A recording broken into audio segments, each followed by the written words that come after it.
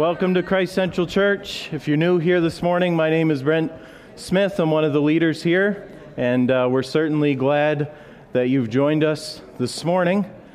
We wrap up our series on generous, saved by a generous God to be a generous people this morning. This is our last one, and all God's people said, Amen. I'm joking. I've enjoyed it, and I've heard from many of you that you've enjoyed it as well, and different kind of enjoyment maybe, because some of those verses that we look at are not very enjoyable, right? But we can enjoy the good fruit that we want them to produce in our lives, and we've covered a lot of ground over the last couple months, and hopefully it's gone more than just in here, but it sunk down to our hearts, because we just don't want to know a lot about generosity. We actually want to be generous people. And so this morning, in just thinking what would be an appropriate way to end the series, what's left to say, the one thing we have yet to touch on is an aspect of generosity that is especially near to God's heart, and that's generosity to the poor. And so we're not doing a typical Father's Day message this morning, but I think we're touching on something that's very near to our Father's heart, and that's the care and the generosity to the poor. So you can go ahead and open your Bibles to Luke chapter 10, and we're going to look at the reason, the reach, and the risk of generosity to the poor, okay? And Luke chapter 10 contains one of the most well-known parables in the Bible, and for those of us who have grown up in the church, we're going to have to pray for fresh eyes to see it this morning, okay? So before we read, let's pray, and then we'll get into Luke chapter 10 and the story of the Good Samaritan, okay? Father, we're so thankful for your presence here with us this morning. We're so thankful that we've been saved by a generous God, and you dwell with your people. You've given us your Spirit. You sent Jesus to die on the cross to forgive us of our sins. We just praise you for your goodness and your kindness and your steadfast love toward us. And we just pray this morning as we look at the story of the Good Samaritan that you would unwrap all the Sunday school stories and the flannel graphs and the familiarity of the story of the Good Samaritan so that we can be pierced by the sharp sword of your word this morning. We pray that you would do it, Father. Give us fresh eyes to behold the wonderful things contained in your word this morning. Amen. Amen. Okay. The story of the Good Samaritan, Luke chapter 10, starting in verse 25, says, "And behold, a lawyer stood up to put him to the test, saying, 'Teacher, what shall I do to inherit eternal life?'" So a lawyer in those days isn't so much a lawyer like we would understand a lawyer, like Bronwyn Mooney or like Danny here. It's much more of like a theologian, okay? So not so much Johnny Cochran and more so John Piper, okay? Just to give you an understanding of who this guy is. He's an expert in the law, in the Old Testament law, and what the Jewish people have added to it, okay? So more theologian than attorney. So the lawyer stands up to test Jesus, saying, "What shall I do to inherit eternal life?" And Jesus says to him, "What is written in the law? How do you read it?" So the other thing we need to notice is that when people stand up to test Jesus in the New Testament, the hunter becomes the hunted very quickly in those conversations, okay? Jesus is the master at turning the tables, and it usually happens very early on in the conversation. So he comes with the question, and Jesus does a very frustrating process of answering a question with a question, okay?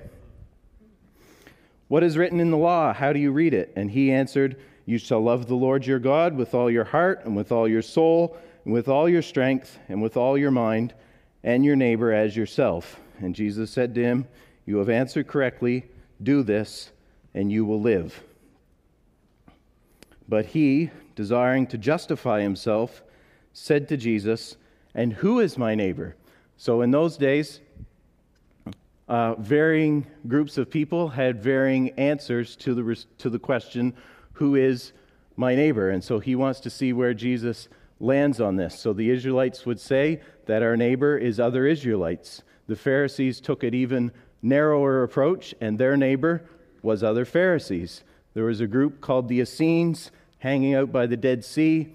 Their response was, our neighbor is just other Essenes, and everyone else is actually a son of darkness to be hated.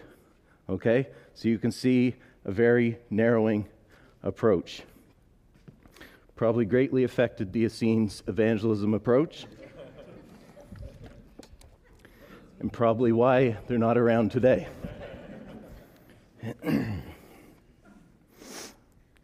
So who is my neighbor? And Jesus replied with this story, a story that we know quite well. A man was going down from Jerusalem to Jericho, and he fell among robbers, who stripped him and beat him and departed, leaving him half dead. Now by chance a priest was going down that road. When he saw him, he passed by on the other side. So likewise a Levite, when he came to the place and saw him, passed by on the other side. But a Samaritan, as he journeyed, came to where he was, and when he saw him, he had compassion. He went to him and bound up his wounds, pouring on oil and wine. Then he set him on his own animal and brought him to an inn and took care of him. And the next day he took out 2 denarii, which is 2 days' wages, and gave them to the innkeeper, saying, take care of him, and whatever more you spend I will repay you when I come back. Which of these 3 do you think proved to be a neighbor to the man who fell among the robbers? And the lawyer said to him, the one who showed him mercy. And Jesus said to him, you go and do likewise. You'll notice that Jesus turns the question from, who is my neighbor, to, are you a neighbor? He turns it from, who is my neighbor, to flip it around and say, which one of these men was a neighbor to the guy that was on the side of the road?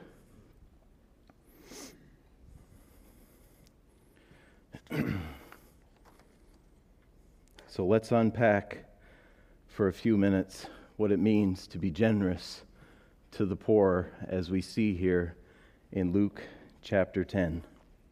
First, the reason that we should be generous to the poor is quite simple, and it's this basic truth that God has a heart for and places an expectation on the church to care for the poor. God has a heart for, and he places an expectation on the church to care for the poor.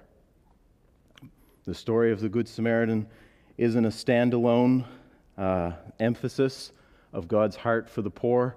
The phrase, go and do likewise, is seen throughout Scripture on every page. Not necessarily in those words, but as you'll see, I'll just take us on a brief tour through the Bible, or tour, that the amount of biblical evidence of God's heart for the poor is staggering. So in the Old Testament law, we see God lay down principles to make sure the poor are cared for. Deuteronomy 15:11, there will never cease to be poor in the land. Therefore I command you, you shall open wide your hand to your brother, to the needy and to the poor in your land. In the wisdom and poetry books, God says that he hears the groans of the poor and expects us to as well. Psalm 12:5, because the poor are plundered, because the needy groan, I will now arise, says the Lord. I will place him in the safety for which he longs. And Proverbs 21:11 or 21:13, whoever closes his ear to the cry of the poor will himself call out and not be answered. Many of the rebukes from the prophets to the nations of Israel deal with their neglect of the poor. In Amos chapter 2, God says he's bringing judgment on Israel for things like selling people off into slavery, sexual immorality, and those who trample the head of the poor into the dust of the earth and turn aside the way of the afflicted. It's no different when we get to the New Testament.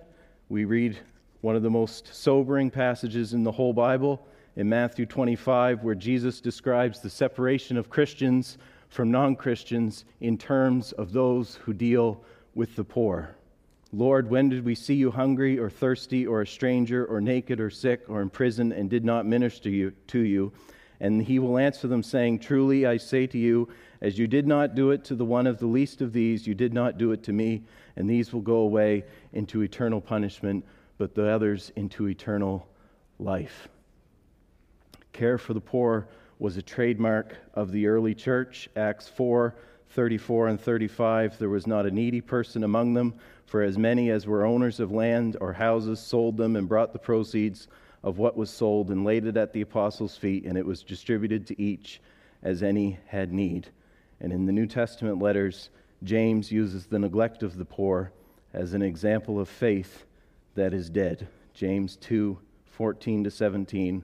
What good is it, my brothers, if someone says he has faith but does not have works? Can that faith save him? If a brother or sister is poorly clothed and lacking in daily food, and one of you says to them, Go in peace, be warmed and filled, without giving them the things needed for the body, what good is that? So also faith by itself, if it does not have works, is dead. Over and over and over and over on every page is go and do likewise. God has a heart for and an expectation on the church to care for the poor. I've been going through Psalms every day.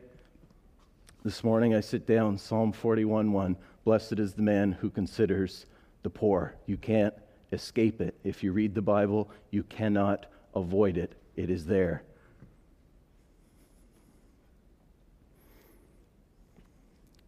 God expects his church to care for the poor. And if our response is, which some give, well, that's fine then, but now I pay my taxes, the government takes care of the poor. The government takes a good, clean slick off the top of my paycheck, and they take care of the poor with social assistance and social development. So I am giving to the poor because they're giving them an income, they're giving them a place to live. So why do I need to now give to the poor? Maybe you've never thought of that. Maybe you have. And if you have, I would say three things. I would say, Jesus said, pay your taxes, and he said, give to the poor. And we can be thankful in this country that the government uses some of our tax money to help the poor, but in reality, they are two independent things. And the reality is our government could use our taxes on a lot lesser things, and we can praise God that they overlap those two independent things, but it does not mean that we do not give. Second, I would say that as great as all that is, it's still not enough, and there are still gaps. And who's going to fill the gaps if the church doesn't fill the gaps? And thirdly, I would say, and you can just chew on it, that when Jesus says, when I was naked and hungry and you didn't feed me, you are not going to respond, yes, I did, I paid my taxes. You just aren't.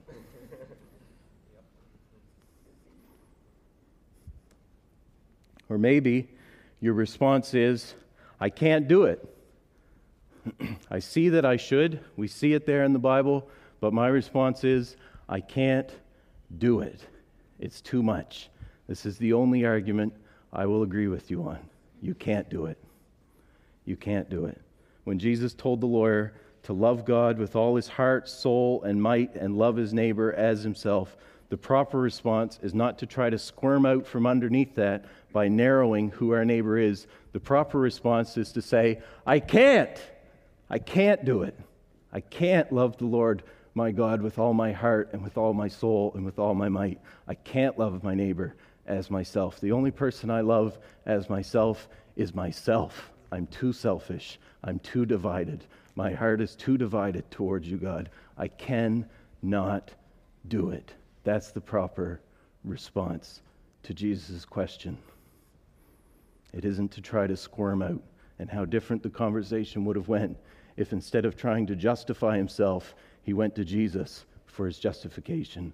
If he didn't try to lessen the load by saying, well, who is my neighbor? If he went to Jesus, who gives us rest.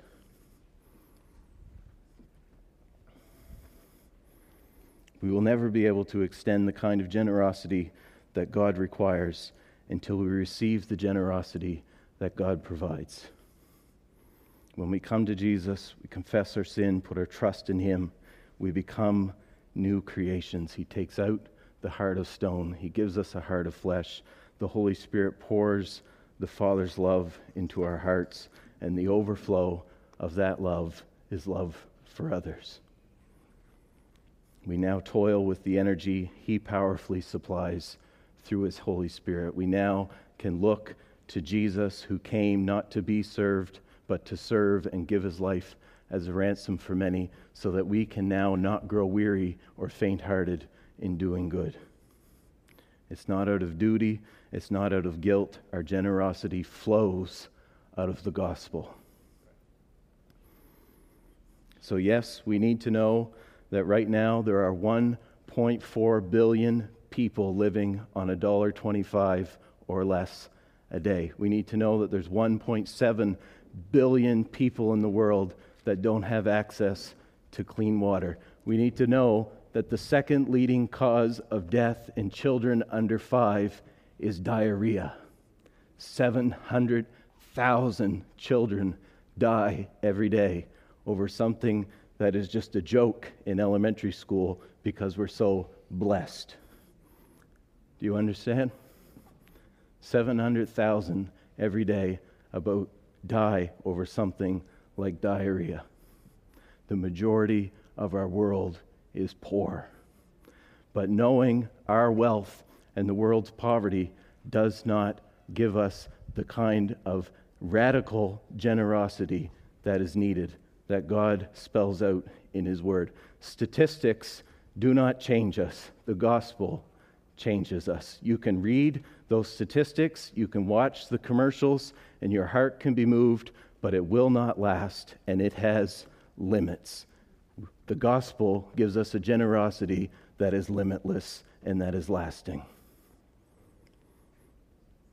God gives us the reason that we should care for the poor, and his grace also gives us the reason that we are able. We need to ask ourselves, why did God change our life? Why did he fill me with his Spirit? We love to trumpet that we are a grace-based church, that we are a Spirit-filled church, and we will continue to do that as we should. But we're only a grace-based church and a Spirit-filled church as much as we are a poor, caring church.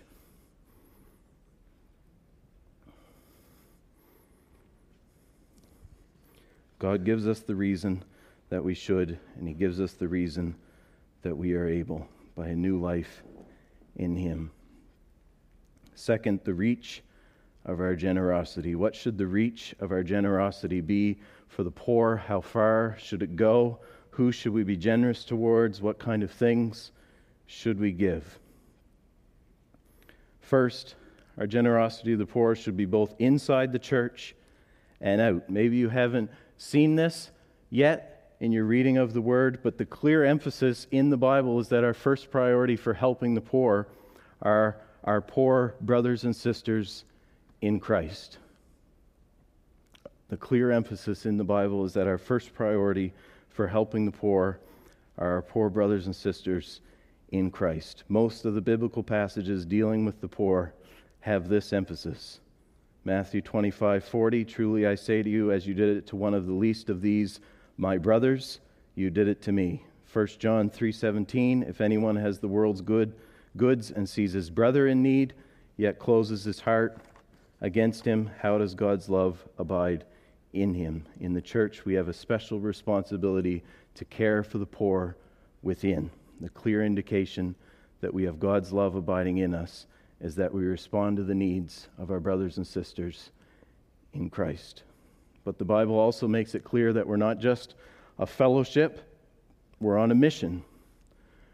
We're on a mission, and part of that mission is reaching out to the poor who are not a part of our community of believers. The message from the parable of the Good Samaritan is that our generosity towards the poor needs to extend even to those we would consider strangers, outcasts, or enemies. The whole purpose of the story is to tear down any wall that we may have set up to limit our involvement. The Jews hated Samaritans. They were the despised half-breed of the north, and Jesus is intentionally pushing on that nerve to bring down any walls. Jesus makes the Samaritan the hero of the story. And we see this concept clearly in Galatians 6:10, where Paul says, "Do good to everyone, and especially to those who are of the household of faith." And so it's not a either or, it's a both and, with the emphasis on those who are of the household of faith. Everyone, all kinds of poor, no matter how they got there or what they did or didn't do to get there. And so this is where we say, hold on, Brent. What if they've brought it on themselves? I understand giving to the poor when it's happened from something outside of themselves, maybe a natural disaster, maybe a bad turn of events, but what about those who have brought it on themselves? Should we care for those poor? Should we really help those people? To which my response would be, who put you in the state that you were in before Jesus changed your life? We've all brought poverty on ourselves, and yet he who was rich became poor so that in him you might have the riches of God. We've all brought poverty on ourselves. We're all completely undeserving of the generosity that God has given us. And until we see ourselves as the bloody, beaten, half-dead guy on the side of the road, we'll always come up with this argument. Seeing ourselves as that guy on the side of the road, helpless, dying, crying out to God for his generosity, wipes away any attitude of an undeserving poor.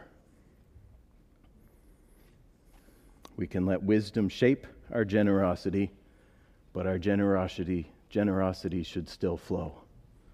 We can let wisdom shape that generosity and how it's given, but our generosity should still flow.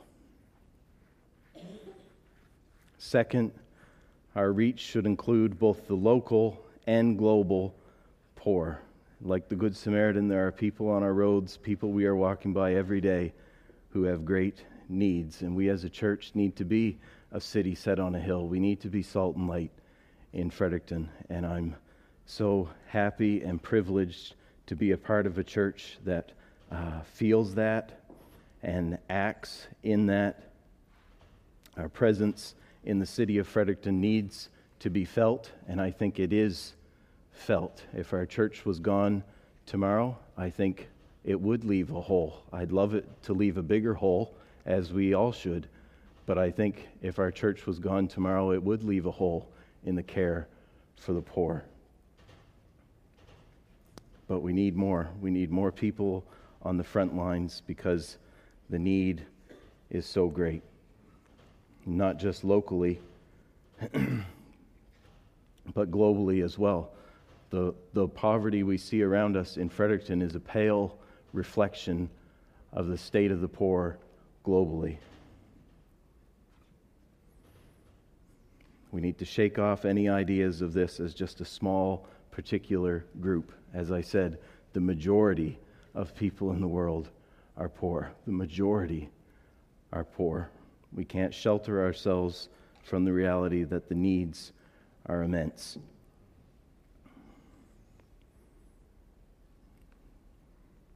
We don't have the privilege of just putting our heads down and saying, we'll focus on our community, and the churches in other parts of the world put their heads down and focus on their communities, and then that is sufficient. Oftentimes there aren't churches in those other communities, and if they are, they don't have the resources to help. Our care for the poor needs to be local and global. The Good Samaritan crossed the road, cared for the man in the dirt, and we need to do the same here in Fredericton, yes, but also with the world the way it is, with technology as advanced as it is, with how quick travel is, with all the contacts and connections that we have in the world. It's as easy to cross the road as it is to cross the Atlantic. Like, I was just thinking about this week. I can stand here in Fredericton, New Brunswick, and hours later be in Bujumbura, Burundi. Hours. It's crazy when you think of it. Maybe it's not to you because we're so used to it. But when this was written, that's fantasy land, right?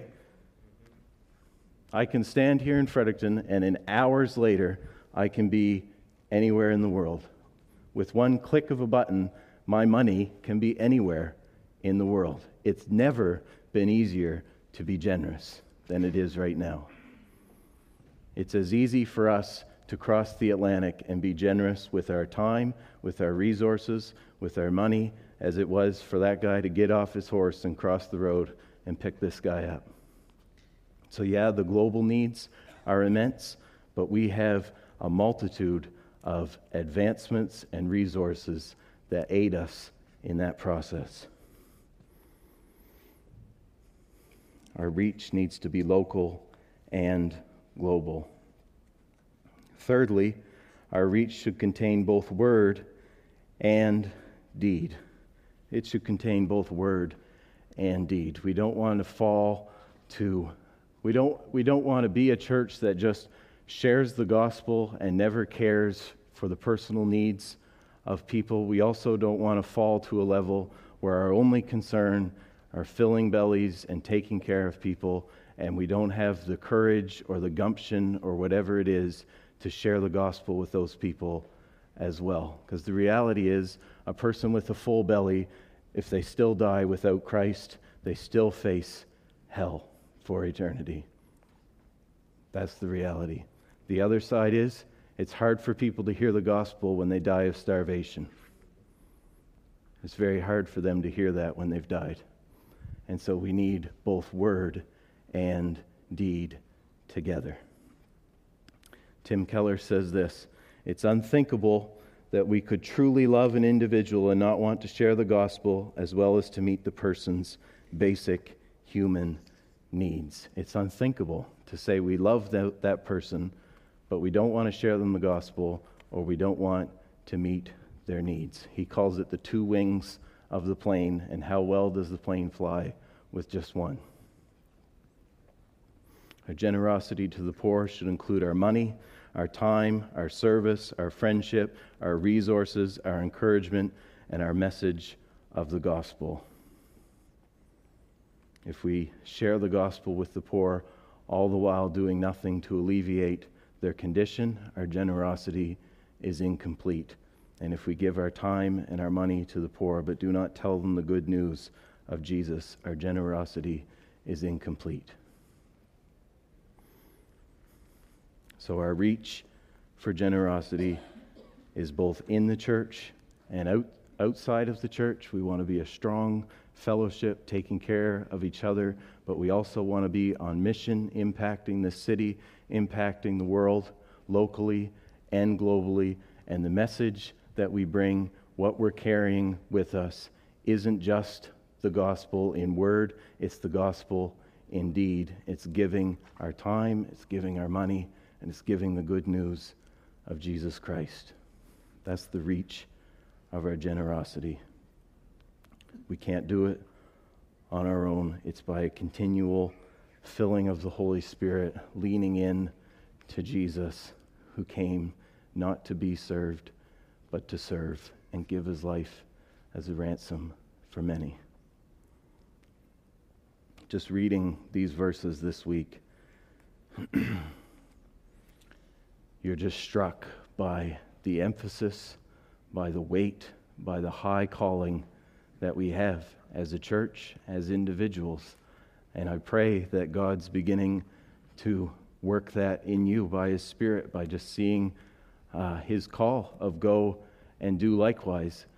I was preparing this week, it wasn't a fun week, it wasn't an easy week. You read the verses and you don't want to read them. Your flesh doesn't want to read go and do likewise.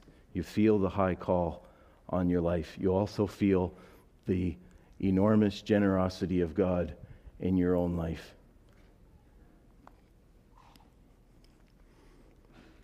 When we think about the poor, oftentimes, and our generosity towards them.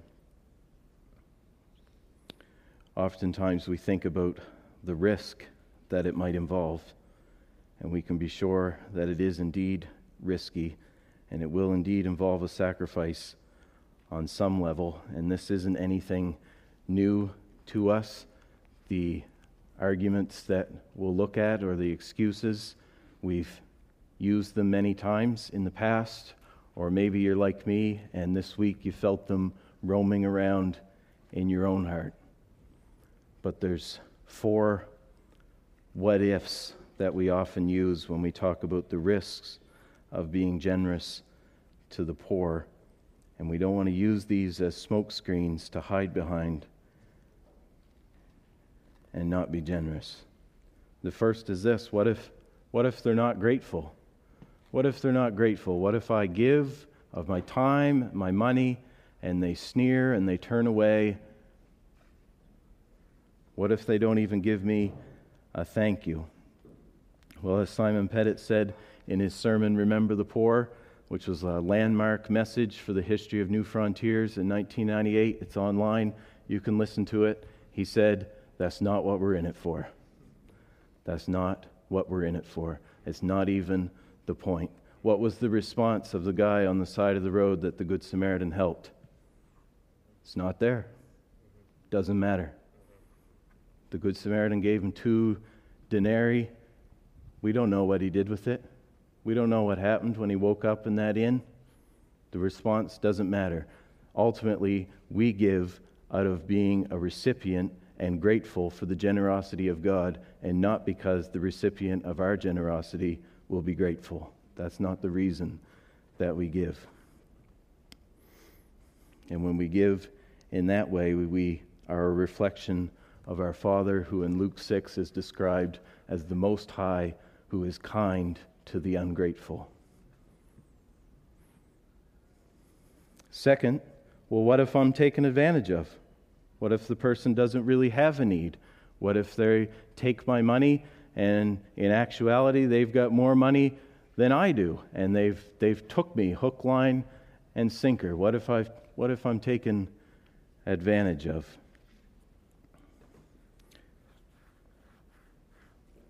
How many times do you think the people working on our street level team have been taken advantage of? Probably too many to count.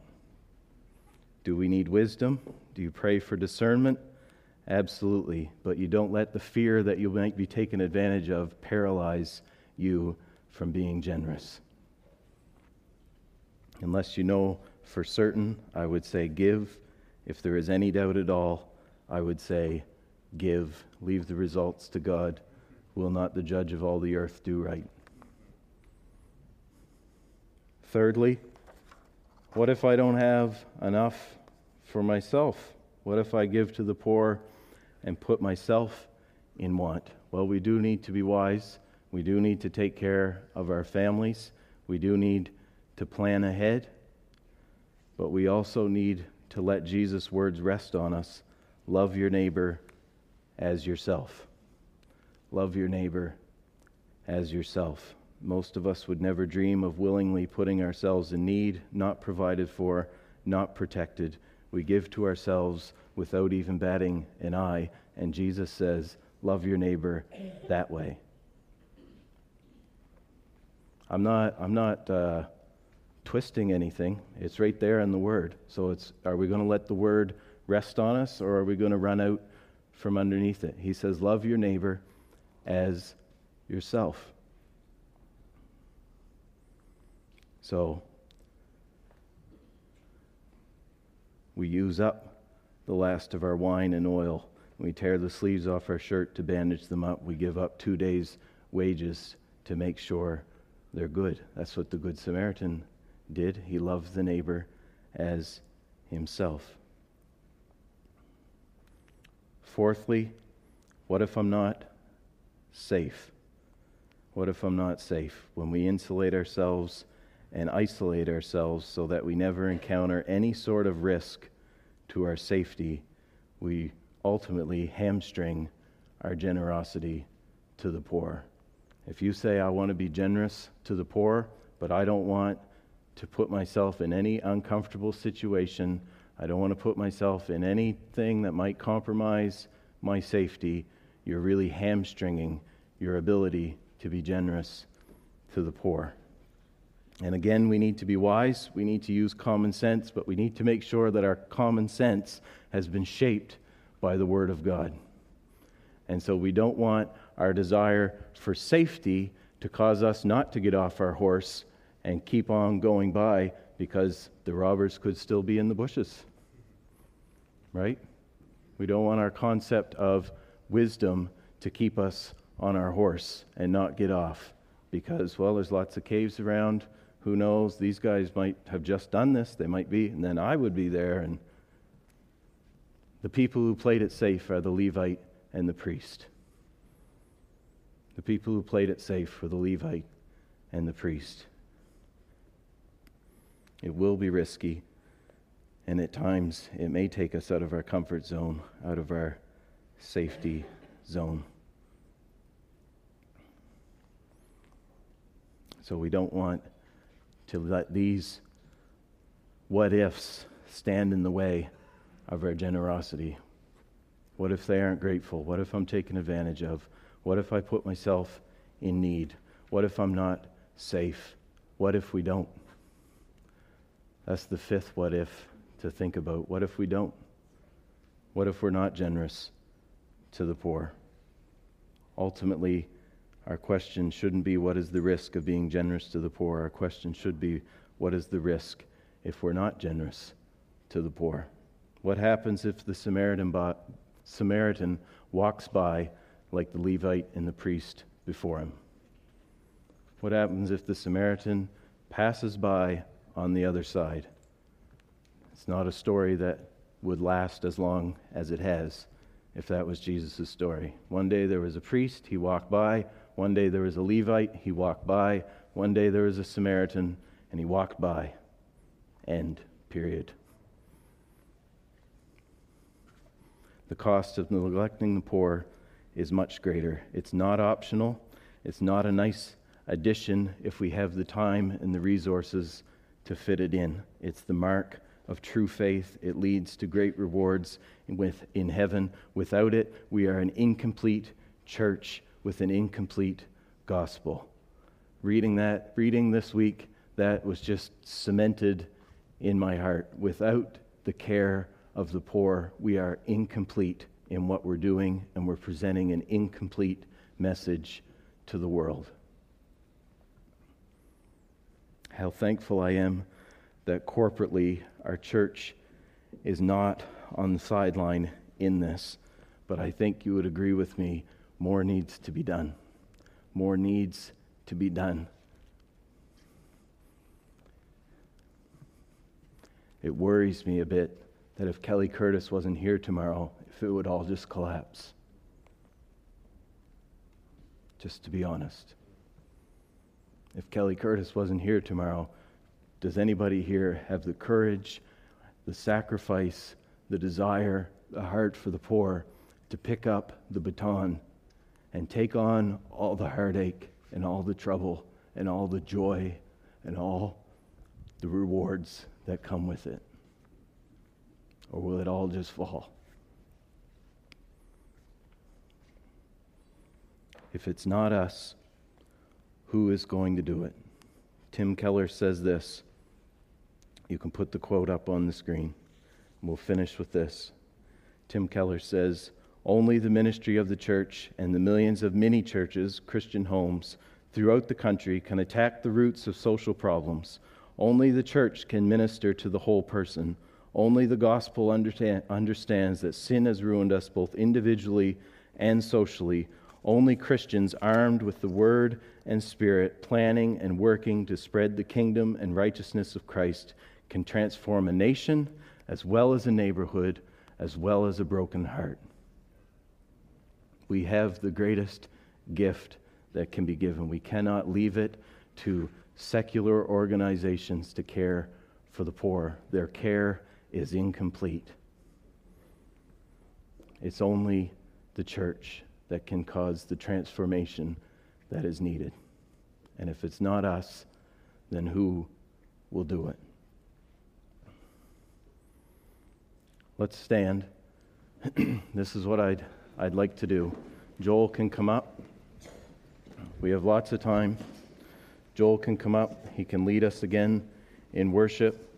And I just want to take some time. If you're here as part of our church and you are involved in the street level work, if you're involved in the drop-in and the sandwich run, if you're involved in the work of justice that's beginning to get some traction in our church, I want you just to come up, and we want to pray for you. We want to encourage you to go another leg of the journey. It's not about public recognition. It's that we recognize that you're on the front lines, and it's hard. And it's hard. And we want to encourage you, and we want to build you up. And so while they're worshiping, we want to pray for you. So if you're involved in that, come on up. Make your way to the front. And I'll say this as well.